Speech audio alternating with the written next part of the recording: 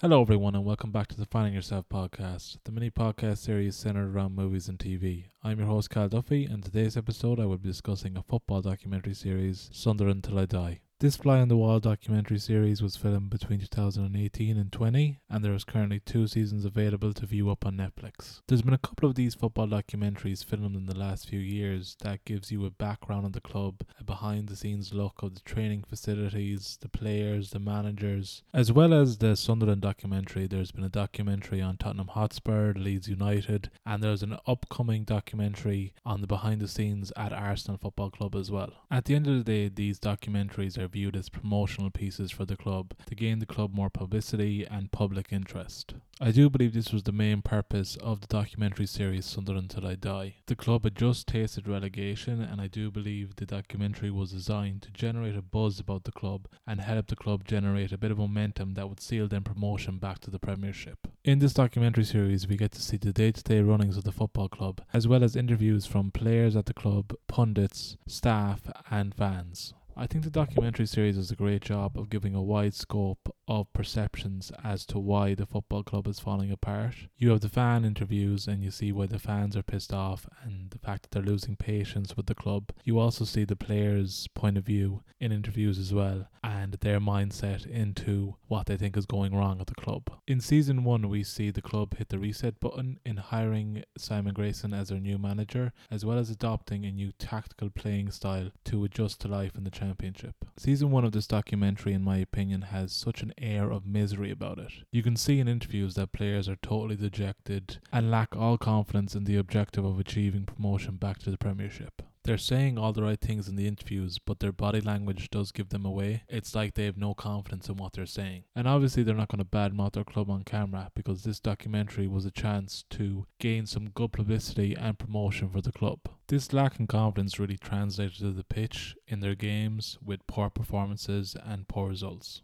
The documentary also highlighted the financial woes the club was going through. They had an owner who didn't want to invest any more money in them, who saw them as a lost cause, so they had to self-sustain. And this put them on the back foot from the get-go because they didn't have the money to invest in players that could help gain them promotion. And to add to that situation, there were players in the club who had adopted a defeatist attitude, as well as players who just didn't want to be there and were very vocal about that. And that must have upset the chemistry in the dressing room and obviously affected them on the pitch. When you have players in a team who don't want to be there, obviously that's going to rock the boat and it's going to affect the team's performance. Another situation and issue the documentary chose to highlight was the situation surrounding Jack Rodwell, a player that the club had bought from Man City before they got relegated to the Championship. The main issue surrounding Jack Rodwell was that he was getting paid a lot of money to be at the club, but he wasn't actually playing games. Now, I don't know if he was injured or if he was coming back from an injury or what the situation was, but in the documentary, Jack Rodwell was made out to be a very lazy, inconsiderate player and person. It's put across that he just doesn't want to play. He keeps on saying that he's fit and that he wants to play football and succeed, but he's not willing to go on the pitch for Sunderland. And when Jack Rodwell is given the chance to leave Sunderland and go and gain football experience somewhere else, he decides to stay, sit on the bench and collect his wages. Jack Rodwell in this documentary seems to be a point of frustration for fans and staff alike. Although I am very wary that he wasn't one of the players that was directly interviewed in the documentary, so he wasn't actually given the opportunity to speak his mind and give his reasons as to why he did what he did. Although any football fan who sees a player doing that is going to judge them on it, because it's seen as selfish and it's seen as helping yourself and not the club. And fans will turn on you for that, and the fans did turn on Jack Rodwell very quick. The fans were a vital part of the documentary and they were given a platform to voice their opinions on their club and give their input as to why things are going the way they are.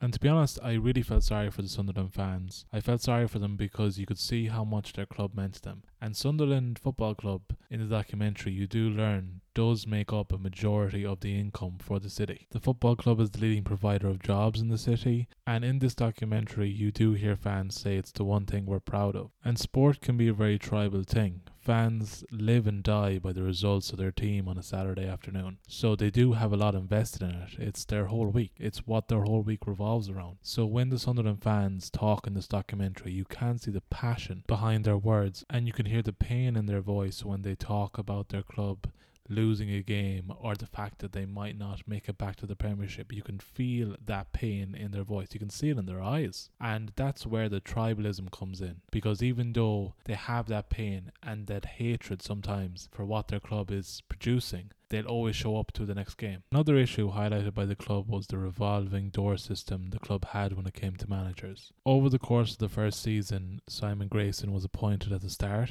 and halfway through the season he was sacked due to poor performances and went down in history as the shortest serving manager at Sunderland.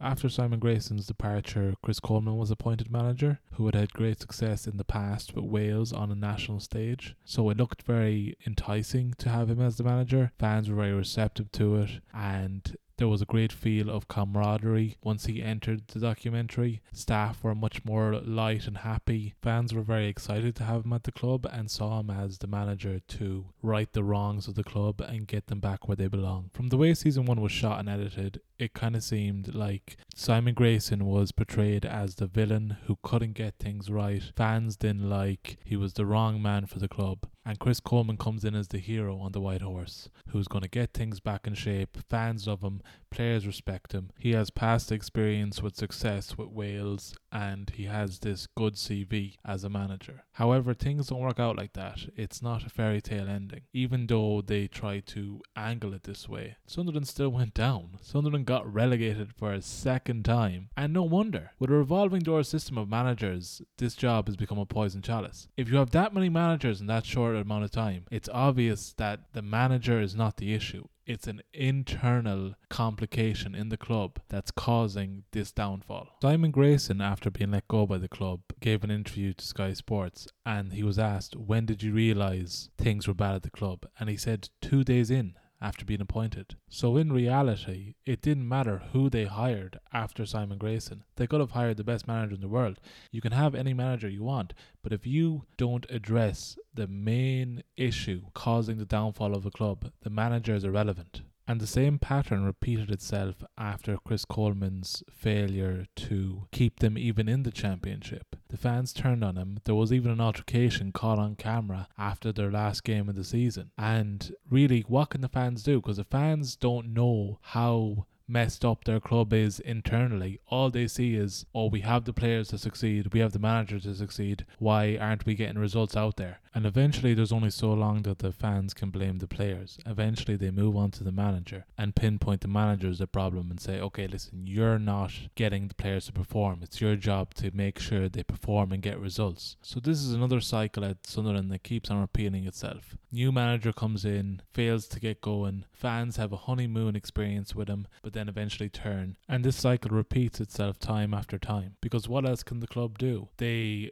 don't want to, in my opinion, face reality and get to the nitty-gritty and the deeper issues that they need to resolve to make this club better. So they just throw a plaster on an axe wound and say, okay, let's fire the manager and get in a new one to keep the fans happy for a while. Maybe we'll get a few good results, maybe the tide will turn a tiny bit, and maybe we find the right manager who can turn everything around. I think that's a Hail Mary for them every time. They're performing the same action over and over again, expecting a different outcome. In my opinion, from watching this documentary, it seems that everyone at Sunderland wants a quick fix and wants to stay naive to what's really keeping their club down. They want it to be as simple as hiring a new manager, getting wins and getting back on track.